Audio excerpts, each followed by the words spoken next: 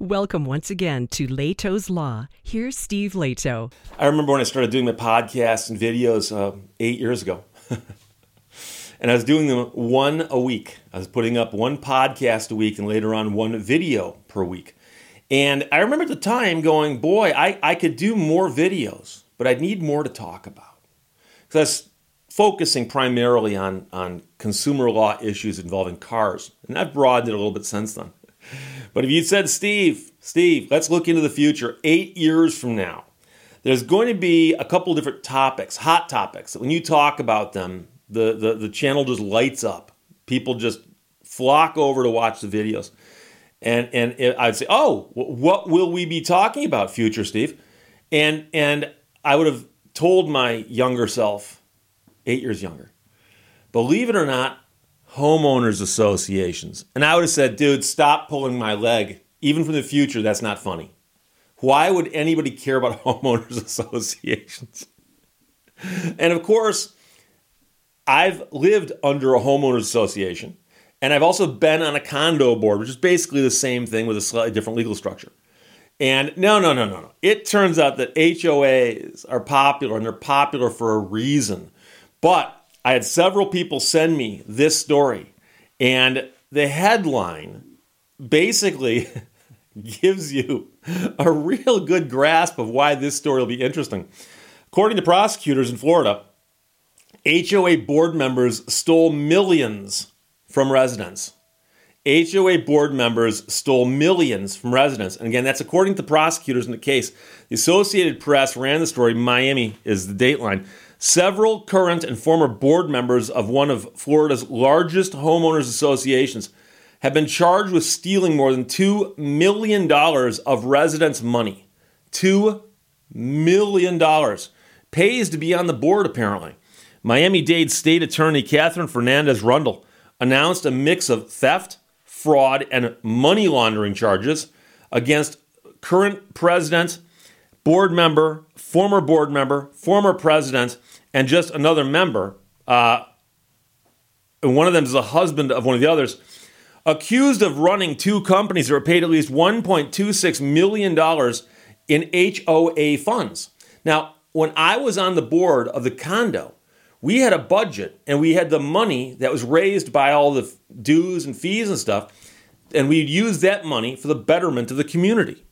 I remember when we did the painting project, we repainted all the condos, it cost a fortune. I remember when we re-roofed all the condos, that was even a bigger fortune. We're talking millions of dollars in projects. So we were spending money. Unfortunately, when people hear there's money floating around, people will come over and try to figure out ways to grab it. And the allegation here is that members of the board who controlled how the money was spent cut deals with people. They said, look, we'll cut you a check. You pretend you did some work for us, and you kick the check back to us after giving yourself a slice. You're getting payment for no work. We're getting payment for a kickback. And no one will miss the money because the amount of money in this pot is apparently so big, and they miscalculated. Case is not closed, says the state attorney. These are not the end of the criminal arrests. And if I had been on that HOA board in the past, I'd be worried right about now. So one of these people had been the Hammocks Community Association's president until she was arrested in April of 2021 on theft charges. The arrest was part of a long-running probe that also led to the new charges. The HOA oversees 40 communities and over 6,500 units in West Kendall, which is southwest of Miami. So it's an HOA overseeing a whole bunch of communities, and because of that, it's a gigantic war chest they've got. A significant part of the investigation centered around board members writing checks to vendors for services that were not provided. In some cases, those checks were for hundreds of thousands of dollars. No work contracts. Then the vendors would return laundered money after keeping a portion for themselves. So that's the money laundering portion of that. And so residents have been fighting for years to get rid of some of these board members. According to the Miami Herald, residents tried to oust the board in a January election when hundreds of voters standing in line were not allowed to vote because someone phoned in a fake threat. I wonder who did that. And also, again, during a July recall, when the board threw out 2/3 of the ballots cast. There are irregularities. What kind? People voted against us. The association had been operating on an annual budget of about $3.7 million until this spring. Then the board adopted a budget of more than $10 million. The new budget means that residents face monthly maintenance and service fee increases of up to 400%. The increase has prompted a lawsuit which is pending. And, I remember the condo association I was in, I believe, had 176 units, 176.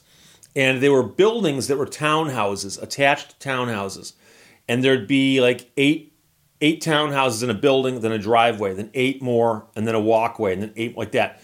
And maybe more than 8, but a bunch of them in one building. So when I was in the condo, I was not in a corner unit, but next to a corner unit.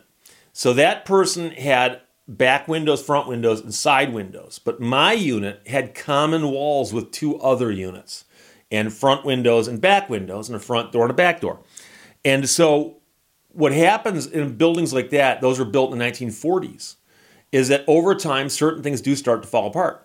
And I remember being on the board when we started getting complaints about water in the attics of units.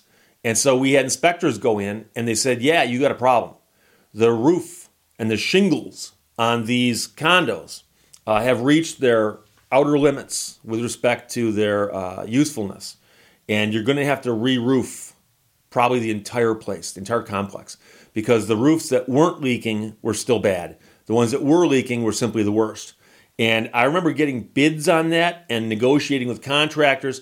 And I wasn't the only attorney on the board, but we also had a management company that worked with us. And they solicited bids. And I remember seeing, contracts that would run into the millions of dollars. And so there were special assessments that we had delay where we said, look, unfortunately, we've got this massive capital project coming up. It has to be funded. And we're going to have to raise some money. And there are people unhappy about that. But guess what? The people that had leaky roofs were not unhappy about it. And the people who knew those people understood that this actually makes sense, that we've got to do this. And somewhere along the line, I think it was a couple years before that, we had a paint issue where paint was just peeling off the outsides of these buildings that looked really bad. And I remember doing paint bids and companies coming in saying, here's what it would cost us to paint all these buildings. And again, very large numbers, but nothing compared to this. This place having this many units in this many communities is crazy. So it's 40 communities and over 6,500 units. And so their budget would be in the millions of dollars just to do the stuff you've got to do for the common elements, mowing the grass and paving issues and so on.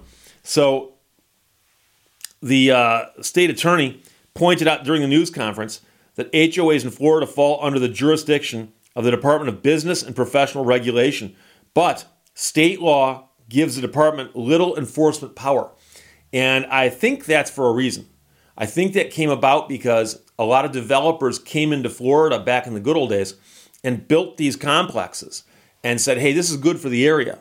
So you got to let us kind of have, less regulation so we can build more of these complexes and bring in more people to live in the complexes. And that'll be good for the state of Florida. And unfortunately, a lot of builders have got lots of money. And I say unfortunately, not for them, but for everyone else. Because as we all know, money talks. So you go to Tallahassee, which I think is where their seat of government is, and you say, hey, we need some laws that are very favorable to developers of condo associations because we're building a ton of condos. And of course, the condos will be great because people from out of state and elsewhere will come here and move in there. And of course, once you get more residents, you raise more taxes and they spend more money. This will be good for everybody. Good for everybody. And of course, that might be true, except for the part about the oversight of the boards, because people should be watching over those boards. And that's the problem. So, in the situation I was in, I was on the board. We never did anything illegal. But if somebody had, presumably it would be some sort of crime, embezzlement or theft or something. But who's going to catch it in a situation like this? And especially if it looks like so many of the members of the board were in on it, that's the allegation, who would catch this? Now, most condo associations do say that much of the business of the condos is available for inspection to the members. Because think of it this way. A condo association is very, very similar to a corporation. And instead of stockholders, the people who bought into the condo association are the owners of it. So if there's 176 units like in mine, you could view it like, it's like a corporation with 176 shares of stock, and each person here owns one. So you own a portion of that. So the board is like the board of directors. And so the business of that board is your business. You might only be responsible for a fraction of it, but it's just as much of a fraction as anybody else. And by the way, I was on the board, but I was also a condo owner.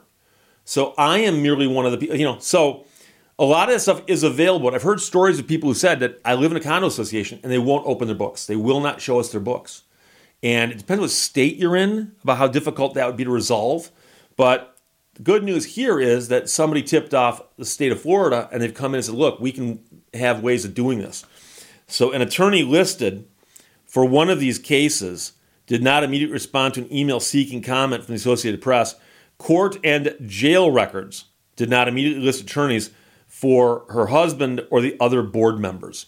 So it's several people here, president, board member, former president, and the husband of one of the people I just mentioned. So it's 5 people.